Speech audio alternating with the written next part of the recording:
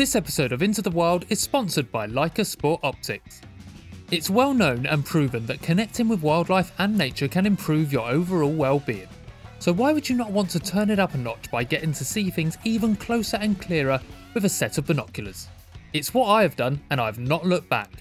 I can't recommend enough checking out the range of optics that Leica have to offer. A great range of kit with superb optics, and they even have payment plans if you don't have the cash up front. I wouldn't shout about a company on the show that I haven't used or been impressed by, and it's important to me that companies we are partnered with have the same values as Into the Wild, which is why I'm proud to give them 5 thumbs up. If you want to check out more of Leica's range, then visit their website that can be found in the write-up of this episode. And now, on with the show. Hello everyone and welcome to Into the Wild, your weekly podcast all about wildlife conservation and nature. I'm your host Ryan Dalton. As always, cheers, nice one, thanks for clicking play on the pod. Sup everyone, how you doing?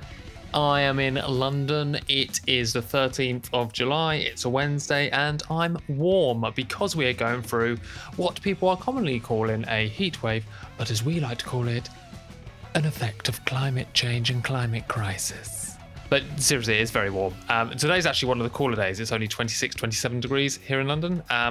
This weekend, luckily I'm not here. I'm at Global Bird Fair in Rutland, but in London's going to be 36 degrees. It's also going to be 36 degrees next week. So I will, if you don't hear from me, if no one hears from me next week, can you check in? Because there's a very high chance I'm crying in the shade somewhere. I've had 3 ice lollies today. I hope you're all well. I'm very much looking forward to being at Global Bird Fair this weekend, 15th, 16th and 17th of July. I'm there recording quite a few shows across the weekend. If you're attending, please pop down and say hello. It would be an absolute pleasure to meet some of you that listen to the podcast. But let's get moving on to some positivity, because it's been a weird old week for us in the UK, what with the climate crisis and with our government, or lack of. So let's go on to 60-second nature news. As always, for nature news, bits of nature news. I can't think, this heat is destroyed. Oh God. Right, come on, Ryan. Let's try this. Okay, ladies and gentlemen, 60-second nature news in 27 degrees heat, and I'm sweating, which is more information than needed. Let's go. 1, 2, 3. The Royal Thai government announced there'll be no new licenses for bottom trawlers in Thailand. No more registrations or licenses, and vessel owners will have to scrap their vessels overseen by a government official, to which they can then apply for compensation. The government are also offering vessel buybacks, of which 541 trawlers are included, costing up to $30 million, which are being treated as a priority. All of this to lower the fleet size fishing in the surrounding oceans. Dr. Andrew Digby, a conservation scientist for endangered birds, tweeted to announce that after 3 years of decline for the kakapo, a large flightless parrot, the population is now on the up. With chicks now entering juvenile stage, which is about 150 days, they can now be added to the population, which is up to 211 from 197 only last month. And finally, a bit of different nature news, kind of, but I am happy to say that Into the Wild will have its London premiere screening of Beyond the Trigger on Thursday, the 8th of September. And if you would like to attend this screening, which will include a Q&A panel after the show, followed by drinks, of course, then email intothewildpod@gmail.com. There are limited seats available, and these will be given out on a first-come, first-served basis, and more info will be sent to you in a reply. And guys, that's the end of 60-second nature news. Exciting things going on around the world, especially with the ending of bottom trawling around Thailand. That is some good stuff. And of course, I threw in a Beyond the Trigger update. I threw it in because I'm excited about it. 8th of September. That's our first screening.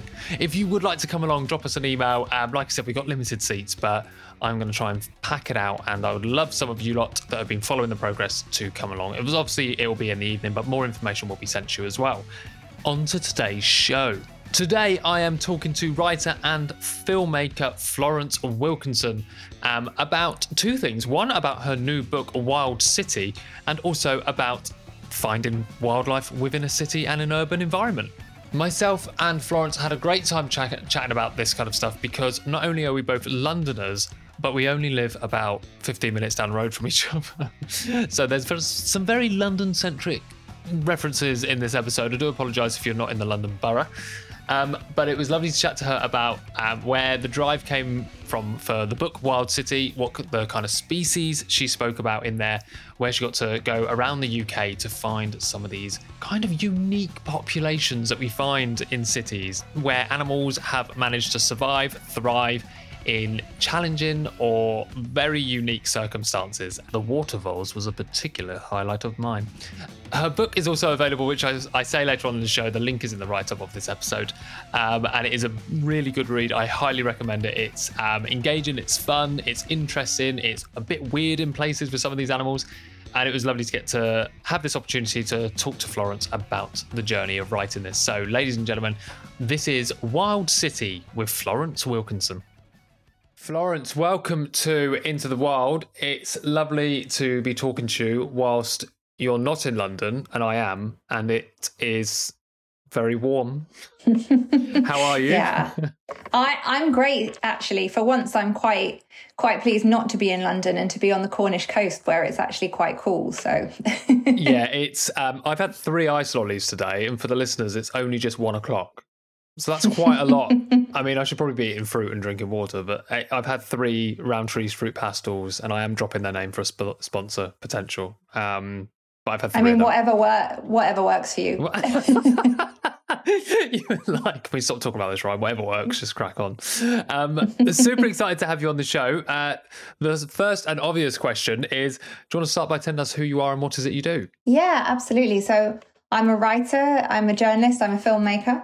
I'm not an expert when it comes to wildlife. I just love it. I always have. And I guess I would class myself as a Londoner. I was born in London. I was born in the Royal Free in Hampstead in North London. Nice. Yeah. I grew up in North Essex. So also a bit of an Essex girl, I guess. But but I see myself as a Londoner now. It's very much my home. And I feel like it's no real coincidence I ended up back in North London in Camden, not that far from where I was born. So and yeah, I love the city and I love nature in equal measure. Lovely. So I've got to ask you, if you were born in that area and you're back in that area, what is your... I was going to say London generic, but let's keep it more specific to where you are, because you're very close to where I am. What's your favourite area to go and spot wildlife around here? Hampstead Heath. Is it Hampstead Heath? Yeah. See, I'm getting to the point where I don't want these words to come out my mouth. I'm getting to the point where I might be a little bit done. No, because you I can't walk be. there but Florence, I walk there every day because of the dogs, and then I go there. It's my nearest space, and lockdown it was all I could go to. So maybe I need somewhere else, and then I can go back. Do you know what I mean?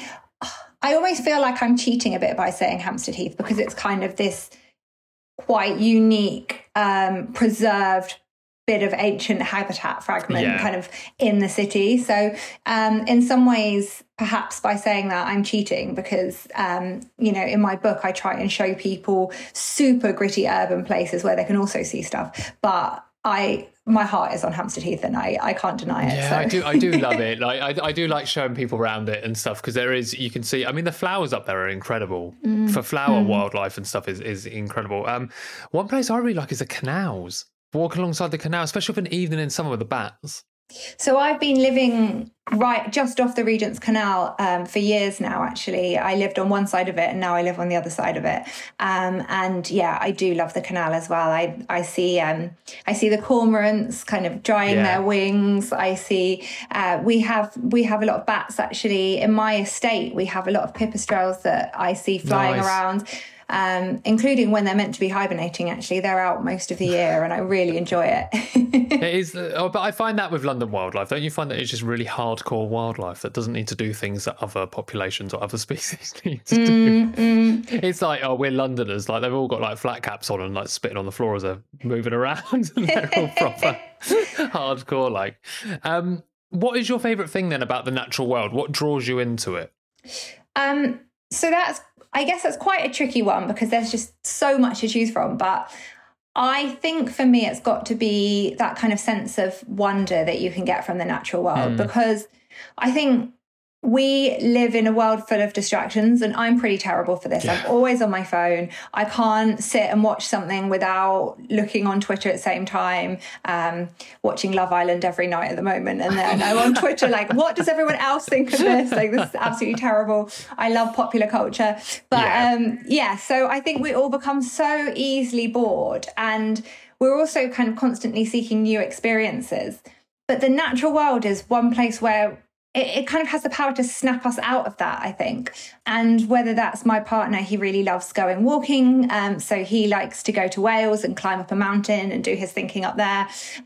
Or that's me sitting engrossed watching. I mean, I could just sit and watch flying ants all day, as I was the other day on Flying Ant Day. So... I know what you mean. My God, though, do you get like, did you, when you said you saw them the other day, was that when you were in London? No, in Cornwall, actually. I was in Cornwall for Flying Ant Day this year. There was Florence, they were everywhere on Archway Road. You know, when you get that time of year where, like, I don't know if it's pollen or seed pods coming down from the trees and it's all like in the sky. That's what it was like, but flying ants. It was everywhere. I was like, damn, this is their year. So I went out to film them, and I think I picked up about 4 in my hair just during like that 30 seconds. Yeah, we had them in the house. Yeah. I mean, the thing is though, I mean, I'm probably a bit unusual because I'm as fascinated by the little things as the bigger things. Yeah. But yeah, so I'm kind of happy watching, and I'm happy watching something that I've seen 1,000 times before, because it tends to do something different every time. So that's the thing about nature, isn't it?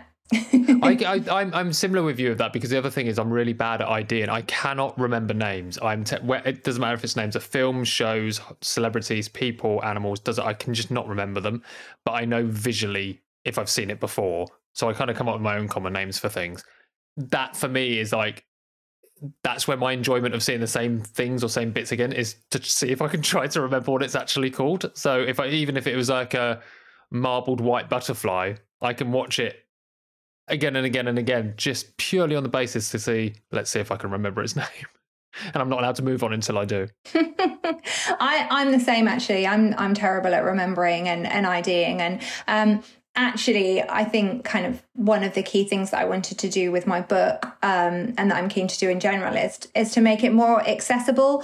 And, you know, this idea that you don't have to know everything, you don't have to know every name. And I think that's one of the nice things about urban nature and the idea of looking at things that are on your doorstep, actually, is that accessibility. And I think it can feel a little bit obtuse sometimes, or people can feel like nature isn't for them, and particularly people in an urban environment, actually. So I think it's a really important point. So we're talking about your book today, and a topic that I, as a city lad, hold very close to my heart, and that's urban wildlife. So let's start by asking you this question.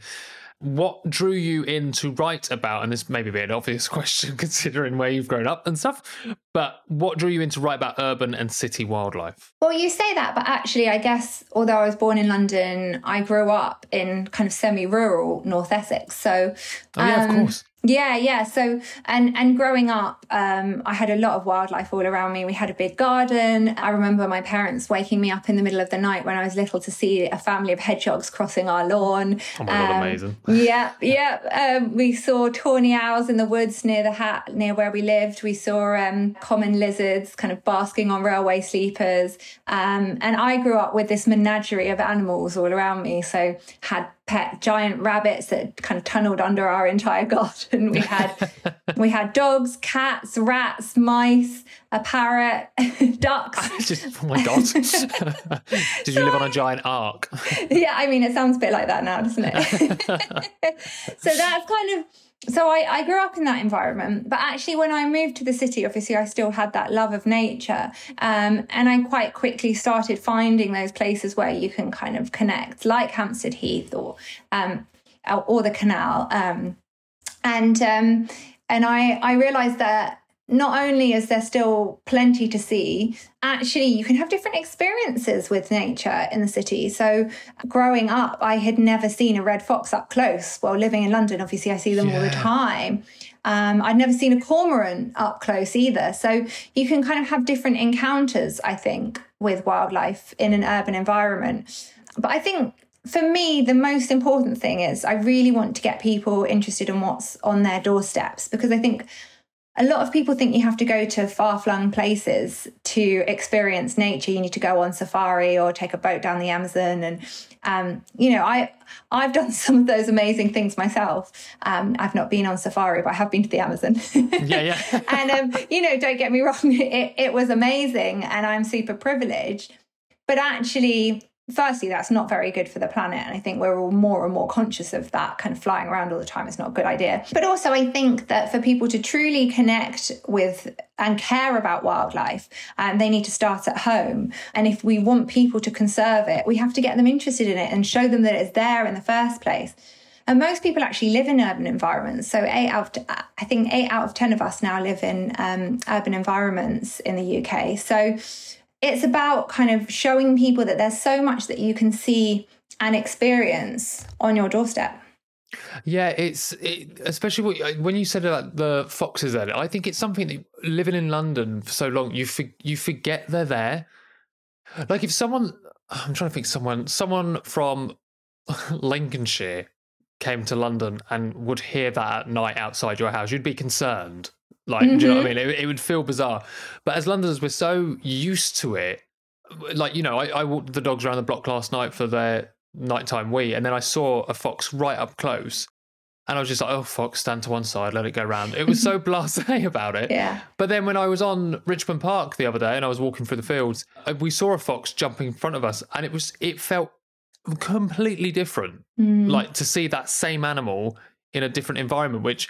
It's a good example of what you bring up there is like in an urban environment, wildlife, you're seeing it from a different perspective. You're seeing it, like you said, closer up. You're seeing it do different things as well. You're seeing it surviving in different ways or living in different habitats you wouldn't see, or you would not expect it to thrive in as well. That's one of my favourite things about seeing wildlife here. And also that it's just, this sounds wrong to people, but it's actually easier. Do you not find it easier to find wildlife in London? Yeah, it is easier. I think, and you know what? I think people have this idea that the countryside is the place that you go to for wildlife. Yeah. But actually, first off... Not in this country. Yeah. Well, and first off, this is our own kind of imagined boundaries. Nature, wildlife doesn't think, oh, hang on, I should move aside because this is a city, so I'm not meant to be here. I better get back into the countryside. That's not how it works. But secondly, I think... the reality is, and it's a sad reality, but the reality is that a lot of the so-called countryside is actually really quite inhospitable to wildlife. We've got industrial farming, pesticides, monocultures, and there was a recent study that actually showed that hedgehog populations, for example, while they're continuing to decline in the countryside, they seem to be stabilising or perhaps even increasing in urban settings. So it's amazing, isn't it? And I mean, I'm not here to say the urban environment is perfect for wildlife and everything is fine and dandy. Very much not so. And in some ways, it's a sign of kind of how poor and depleted our countrysides become. Yeah. But I would say that our urban environments offer a lot of potential, and I think there's not enough awareness of that. I think someone told me that we've got in the UK the biggest deer population now since records began, and they're moving further and further into the cities. So I went to Edinburgh to look for raptors for my book, but I found out while I was there that the deer are going right into the city centre now. And really? In London, you've got deer coming in. People think of the deer in Richmond Park, but obviously, and I wrote about them as well, but that's a sort of semi-wild population in that it's kind of contained on this like huge island that is Richmond Park, and they have a cull, etc. But you've got deer coming in as far as Finsbury Park, for example, which I find really fascinating. Really? Yeah. So how do they get into Finsbury Park? I don't know. They're just going for Wireless Festival. Maybe they go along. There's that lovely walk actually that you probably know called the Parkland Walk. Maybe they. Oh yeah, I don't know. Maybe course. they're migrating along that. There's a green corridor. Well, they might be. But it's. Maybe from Ali Pali. Could no, be. They wouldn't be there on... Oh, God. But this is what we... Florence, this is the thing with London. You forget how many of the green spaces are actually connected in some way. That's it. They're in corridors, places, aren't there? I think you might have answered it with your fox bit where you said like you're getting closer to different bits of wildlife. But I was going to ask you, what's your favourite thing about looking or learning about wildlife within a city? I guess there are sort of two ways of answering that question, in that one of the things I love is that there are species that everyone knows are there, but people don't know that much about and don't stop to think about. So pigeons, for example, I think that they are one of the most overlooked species we have. They sort of blend into the brickwork or become part of the pavement. People don't notice them at all. It's as if they don't even exist unless they're like on people or directly in their way. Yeah, people see them as litter, let's be honest. They just see them like, who's not cleared up the pigeons? Right, exactly. But they're super interesting. And I find when I talk to people about pigeons and I say, you know, do you know just how incredible their navigational abilities are? Do you know how many lives they saved in the First World War? And they've done all these mad experiments on pigeons as well, where they will take them in a blacked out van 300 miles away and they'll still find their way home. They've hung, seriously, they've committed a crime. They have done this. They have hung little magnets from their legs to see if they can confuse them, to see if it's like the magnetic forces that they're using. They still find their way home. They have put little goggles on them that blur their vision, and they still find their way home. At what point do we as a species go, I think they're just really good at navigation, stop putting them through the wash? Right? I think they should put them in like a vacuum. I mean, poor pigeons. It's really unfair. The first bird in space, and they still made it back. Right? The point is, they are so good at navigation. It's amazing. It's really fascinating. And they can recognise faces, and they've been proven to show empathy. So what an amazing species. And most people do not know this about pigeons. So yeah. So that'll be kind of my first way of answering your question. But the second is, it's kind of fascinating that there are these species that people just don't believe that you would find in an urban environment.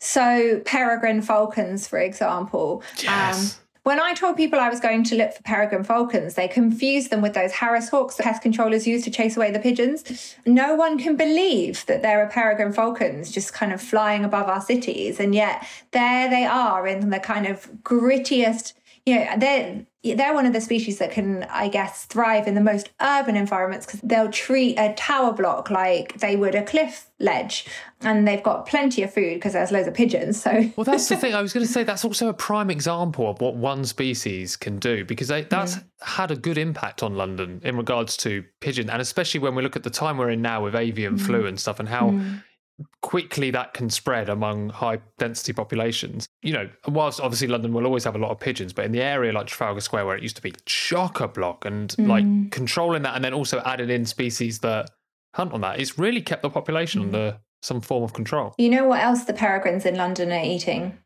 Oh my God, what? Were you going to say small dogs? No, not that bad. My dog better watch out. She's pretty small.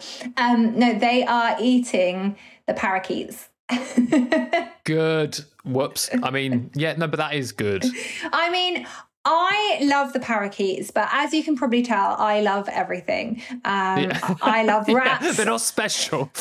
I love rats. I love mice. I'm even interested in mosquitoes. So yes, that was we'll talk about that in a minute. But and actually for me, the parakeets are kind of this real embodiment of multicultural London and this kind of melting pot city that we live in. And I realise that they come with a lot of problems, as do a lot of invasive species, but I have a fondness for them. But I also think, you know, that I don't have a problem with the peregrines eating them either. That's just, you know, if it's that kind of thing of, if we want them here, they have to live here. And guess what else lives here? Peregrine falcons. Yeah. Good luck.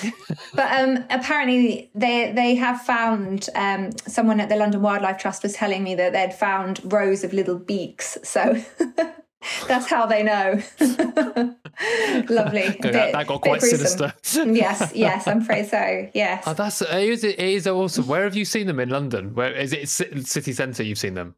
The peregrines I have seen. So there is a pair just off Holloway Road, which I think is incredible. Because I was standing there in the summer, and one thing about me is that I never dress appropriately for going out and looking for nature. It's just not who I am. I've always always dressed inappropriately. I didn't own a rain jacket until about 2 years ago. My mother used to despair. I always wear the wrong shoes. And so it's a good thing that I'm into urban nature, although I have been known to kind of go for hikes in flip-flops or whatever. But so I was standing on the Holloway Road wearing a little sundress with a pair of binoculars looking up at this tower block. And I got some really funny looks, and quite a few people stopped and they were like, what on earth are you doing? What are you looking at? Yeah. Yeah, and I said, well, there's a pair of peregrine falcons, and their babies are just about to fledge. So I wanted to see if they'd made their fight. Whereabouts do they nest? There's this building, it's London Metropolitan University, so they nest at the top of there. So right by the station, Holloway Station? Yeah, right by the station, exactly, you know. But there's also a pair on the House of Commons. I don't know if they're still there, but there's historically been a pair on the Tate Modern. There's a pair on St Pancras Station. And they're not just in London either, because, in my book, I travel across the UK, and this is very much not just a London thing. So I went to see all kinds of different raptors in Edinburgh. Edinburgh almost feels like cheating. It's just such an incredible place, and there's so much to see. Edinburgh has peregrine falcons, it has buzzards, it has kestrels, it has ravens, it has everything. So yes, but yeah, and you can get them in Manchester, lots of cities across the UK, basically. And now let's talk about some of the animals you talk about in your book. So you go from everything from foxes, bats, mosquitoes, which you are definitely going to be talking to me about, voles, suburban red squirrels. Where were they? Where are the suburban red squirrels? So they are so it's technically not a city, it's a town called Formby in Merseyside, so outside Liverpool. Nice. Yeah, they're really interesting because I think there's only 2 populations of urban red squirrels in the UK. One is in Aberdeen and the other is in Formby. But the interesting thing is there is no reason why red squirrels can't succeed in an urban environment, except for grey squirrels. And I'm not here to badmouth grey squirrels either, because I'm fond of them too. And I've grown up in areas where we don't have red squirrels. And I think that grey squirrels are quite often that sort of first touch point that children have with a wild mammal. And you can see kind of how much they light up when they look at them. And I think that's something to be cherished and hold on to, definitely. Exactly. For me, with things like that, and I'm sure I think you'll probably agree, and people listening, is that you can take an animal like the grey squirrel and love it because it is undoubtedly cute. It's a very successful animal, no one can argue, and can thrive. But if we can separate that animal and look at the nature away from it and go, what has it done and what needs to happen? Like you said, the red squirrels, and whether it's tree plantations or kicking out nesting birds and stuff like this, then what can we do in between to help mitigate that? So it's kind of like we can love the animal, and we do, but we also need to recognise the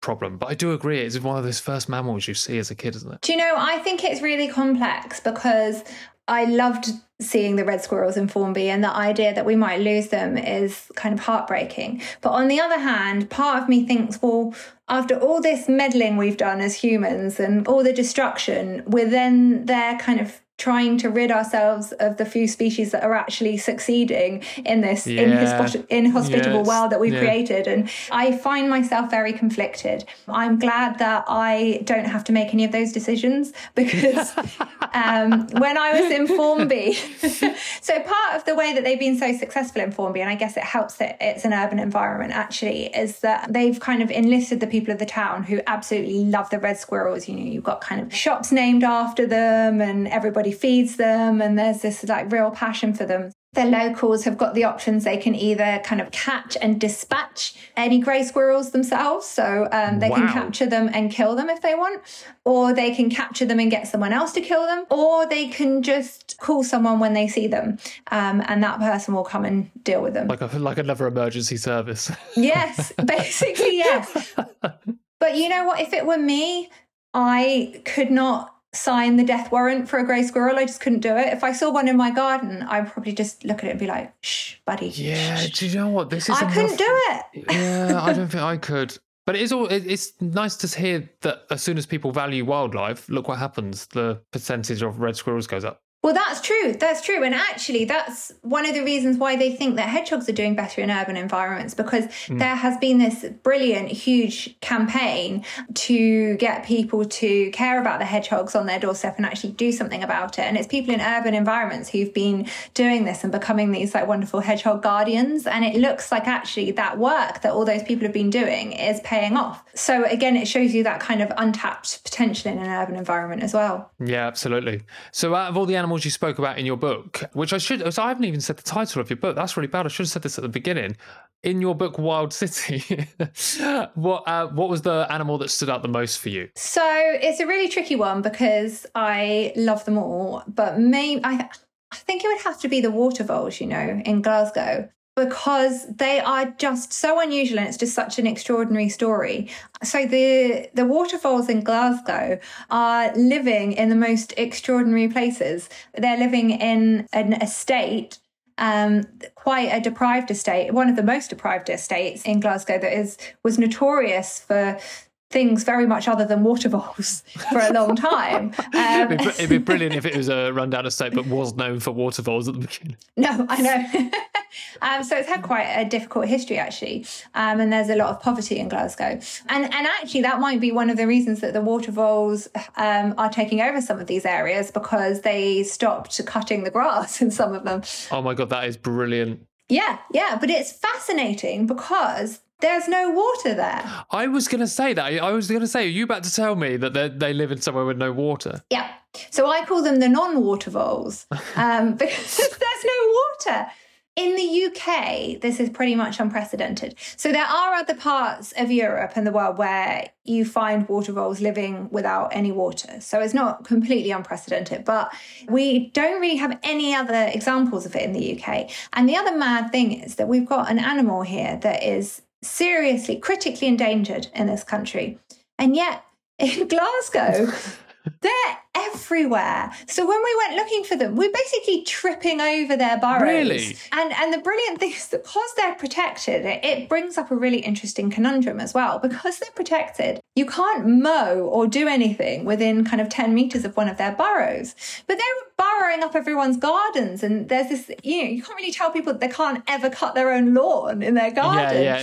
And the really funny thing is that the council have been brilliant, but the council, they'd find another water vole burrow and they would have to back off by 10 meters. So they'd back off with the mowing, and then the water vole would, they'd pop up follow the path of the council. So they'd then pop up 10 meters further. And so the council were retreating to the point where they couldn't mow any of the area. And then, you've got a football pitch and you've lost your entire football pitch. So yeah, it's quite a difficult one to know how to handle it when, they're doing so well in these tiny, unexpected pockets. There's another bit of Glasgow that's just this little scrubby park with a kind of beaten up children's play area and, an old football pitch next to a school with some shops and road around it. And there's water voles everywhere. And but you no can water. Just watch them. No water. And there they are, just kind of popping up, eating some grass, popping back down again. And it's bizarre, but wonderful. I mean, what a thing. Yeah. What a thing. See, we're restoring all this habitat, which is a good thing. And the animals are going, what are they doing? We're fine over here in the kids' play park. Exactly. It's brilliant. I think it's such a good example of how nature is going to defy our expectations, whatever it is that we do. Hey, sorry to interrupt the episode, Nature Nerds. It's Ryan, your host here. I just want to give you a quick shout out about something. Into the Wild always aims to be a free show, accessible for everyone. However, running it is not free.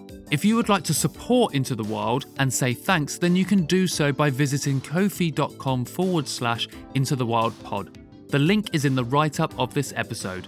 By doing this, you are helping the future of Into the Wild. Thanks very much, and back onto the show. Tell me about these mosquitoes, because what? They're on the underground. Do I need to start wearing insect repellent on the Northern Line? So there's this woman called Dr. Kate Byrne, and she was doing some research on mosquitoes, and she discovered this population living on the London Underground. She did some research on them because she thought, this is odd. They don't look like the surface mosquitoes, and they're not behaving like the surface mosquitoes. And so she did some genetic research, and it's her view that they are a distinct species that must have come down from above and then evolved underground in the London Underground. That's mad. One of the most astonishing things is that she discovered that they differed genetically depending on what line you were looking at. So, so she found... Oh, this could be such a fun game. Yeah. Right. Central line mosquitoes would have to be like, they got really high body temperatures. I mean, this that is would be very the case. London-centric. Anywhere on the London Underground is roasting, isn't it? But they found mosquitoes that were on the same line were more genetically similar than ones that were geographically much closer, but on a different line. So they're clearly not capable of changing lines midway, you know? A lot of people aren't. But you know, you've got that nice, like, seamless interchange on... there's a few of them, aren't there? But I think there's one at Finsbury Park, Oxford Circus. You can jump from the Victoria line to the Bakerloo nice and easily. Oh yeah, yeah. But the just literally cross over. mosquitoes, no, they've not mastered it. No, they could do it at Warren Street. Can't you do it at Warren Street? Change from the Northern Line straight to the Victoria line. Oh yeah, you can. That's a good one. I like that just one. Just straight on the other side of the platform. Come on, yeah. That's it. We're doing some nice tips for people coming from outside London and riding the Underground now. This bit of advice is not just for mosquitoes, guys. These are for Londoners and non-Londoners alike. But was there any kind of sense of when this would have happened? Is she able to know that? Or like when they would have started coming down? Or is that kind of impossible to tell? I don't think so. But obviously we know how old the London Underground is. Don't ask me though, because I haven't got the figure on the tip of my tongue. But how old the Underground is? Yes. Do you know how old the Underground is? I remember seeing posters up not long ago about it being 150 years. That sounds about right, doesn't it? So we'll go with about 150 we'll go with that. years, at least 150 years. So yeah, that, I mean, maybe they went down just as the Underground was being dug. I don't know. Yeah. Well, could have been during the war. Maybe could have been during the war. Could have been. The possibilities.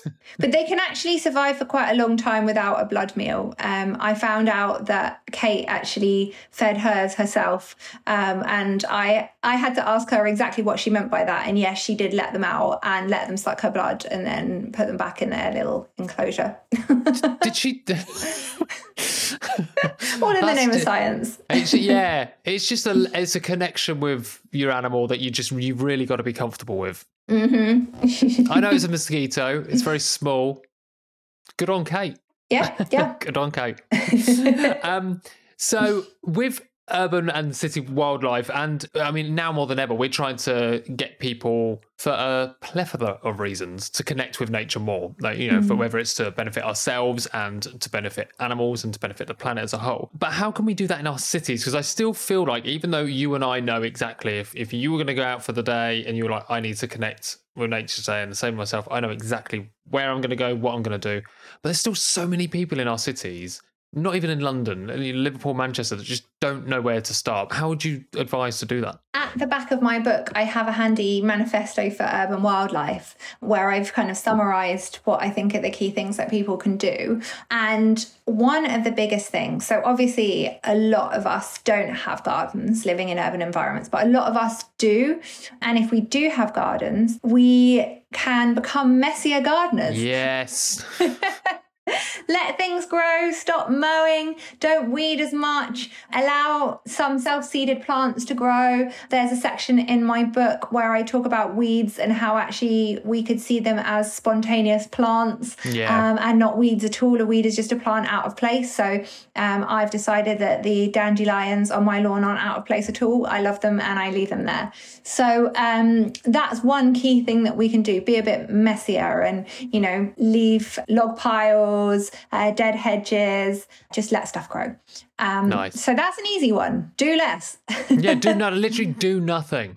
And get rid of all fake grass. Burn it with fire. Yes. Well, don't buy it in the first place, but if you have bought it, get rid. It's horrible, evil stuff. It kills everything beneath it. It stops birds from feeding. I don't think I need to tell this audience this, but but you know, if we can all I'd just still love go if there was out- one person listening going, But if we can, you know, go out and spread the message far and wide to anyone we see with fake grass, burn it with fire, get rid of it. yeah, get rid of it. Not needed. I was going to say get it in the sea, but obviously don't get it in the sea. Do not put it in the sea. Expression. Do not put it in the sea, to be As clear. an expression, get it in the sea, but don't ever physically put it in the sea. No, it is plastic. Please do not. That's the last thing we need. And then add water. So we have lost so many ponds. I went out with this amazing woman called Emily from Frog Life, which is an amazing charity, and she goes around creating ponds, and it's such a brilliant thing to do. Even a small tub pond. Well, like gorilla ponding. Well, I think she has permission. Oh, no, I was hoping she didn't. I was hoping she was in the night and quickly digging a hole in the That would be brilliant, wouldn't it? That would be epic, yeah. I mean, do that, sure. Do it. But even a small tub pond. So I've got a really, really small garden, but I've got a half wine barrel that I filled with water. Yeah, that's cool. As long as just make sure that there's some kind of way of things getting in and out through plants or pebbles or some kind of slope so things don't fall in and drown, obviously. Doing that can have a huge, huge difference, especially in weather like this hideous heat wave that we're experiencing or you're experiencing. I'm okay at the moment. I'm suffering. I'm on the coast. But I will be suffering when I go back to London in a few days' time. But yeah, so it creates a place for birds to drink. I see birds drinking in mine, bees drinking. I've had dragonflies breeding in there. I've never even seen dragonflies in my garden before. And if it's slightly larger, you can get amphibians as well. It's just incredible. They say, I guess it's that classic build it and they will come. It's incredible the speed at which things will find and colonize if you create a pond. My neighbour, I live in between Camden and King's Cross, so super urban environment. He created a pond and I think within a year to 18 months, it was full of newts. So it is amazing how things will come along and find it. One of my customers' doorsteps the other day, I was collecting their dog and they've not got any water in their front garden. It's, I would say, 60% patio with nice like plants in the middle, lavenders and stuff. And then there was just a frog there. And I was like, like the voles, I'm like, this isn't for you, but why are you here? And they're like, oh yeah, we get them all the time when we're watering. I'm like, what? Yeah. But where? But I don't.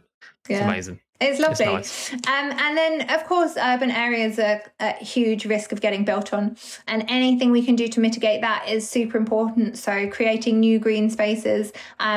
We're getting an extension on the back of our house at the moment, obviously losing a bit of our garden to do that. So we're putting a green roof on top, which is going to have wildflowers. I'm hoping that what we're going to put there is actually going to be better because it's taking over a chunk of our patio as well. So I'm hoping it will actually be better for wildlife than what we've had before. So there are these spaces and different planes within the city that we can do so much more with. And then using our voices locally and I guess nationally as well, but particularly in your local community. So, you know, campaigning to keep green spaces green, create new ones, that sort of thing. And obviously creating green corridors wherever possible as well to link the fragments of habitat. So actually Glasgow Council is a really good example of this because they're trying to create more and more green corridors so that the water voles can disperse. And if they can disperse, perhaps they won't be quite so concentrated and they'll be able to retain a few football pitches for the local kids as well. Yeah.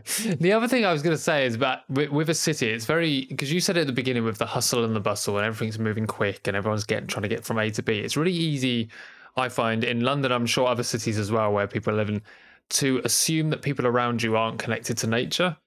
But I would remind everyone as well, if you live in a city and you're struggling at times to connect with it or know how to, don't be afraid to, like, if someone sees you, like when you were looking at the peregrine falcons, someone's going to stop and ask, and don't be embarrassed about it. Like, I lay down on the street to take photographs of wildflower growing and stuff like that. And as soon as you start talking about it, people are like, oh, I didn't know that. Or that's interesting. Or like, it helps you feel better about it as well. And it's a really nice way. I guess we forget there's communities in our cities because they're so big, but there are little local communities that love to do stuff, just like in more rural places as well. You've just given a lot of advice, but my last question to you is about giving advice, but it's a bit trickier. So it's the into the wild question that everyone dreads. But if you could pass on one bit of advice onto everyone on the planet regarding the natural world, Florence, what would you pass on? We've all been through a huge collective trauma with this global pandemic, where we were all restricted to this kind of hyper-local area, and we could only go out for 1 hour a day. But I think one of the positives is that during that time, those people who maybe didn't notice nature around them previously, they started noticing it, and people started saying to me, "Oh, I'm hearing birds all the time," or "I've been seeing things change in the springtime." And I think, you know how birders have their patch, sort of everybody suddenly had their patch. And then those of us who were noticing it anyway were kind of doing that sort of close observation and looking at the little things around us and watching those changes in a way that perhaps we haven't before. So, you know, it's there, it's out there. Go out and find it. Be open to it. Absolutely. Well, Florence, thank you so much for being on Into the Wild. It's always nice to chat to someone about city wildlife, and especially a Londoner, and especially a North Londoner as well, to have you this side of the river and this high up. Good luck when you come back to London. Brace yourself and dress appropriately.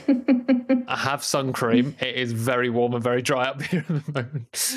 And to the listeners, the link to Florence's book, Wild City, can be found in the write-up of the episode. It's fantastic. I highly recommend giving it a read. And thank you so much for being on the show. Pleasure to talk to you. Thank you for having me. Thanks again for listening, everyone. If you'd like to keep up to date with the guests that have appeared in today's Into the Wild episode, then you can do so on social media. Their tags are in the write-up of this episode. Also, you can follow us on social media at Into the Wild Pod on Twitter and Into the Wild Podcast on Instagram. And if you'd like to get in touch about Into the Wild or ask any questions or suggest any ideas for some episodes, you can email me at intothewildpod@gmail.com. A quick note to say that all the opinions and expressions expressed in today's episode belong to the person that said them and do not represent those opinions held by Into the Wild or anyone that we work with or are affiliated with. Into the Wild always aims to be a free show, however running it is not free. If you'd like to support us and say thanks, then you can do so by buying me a coffee. Our Ko-fi link is in the write-up of this episode. Until next time, keep well, stay safe and live the good life.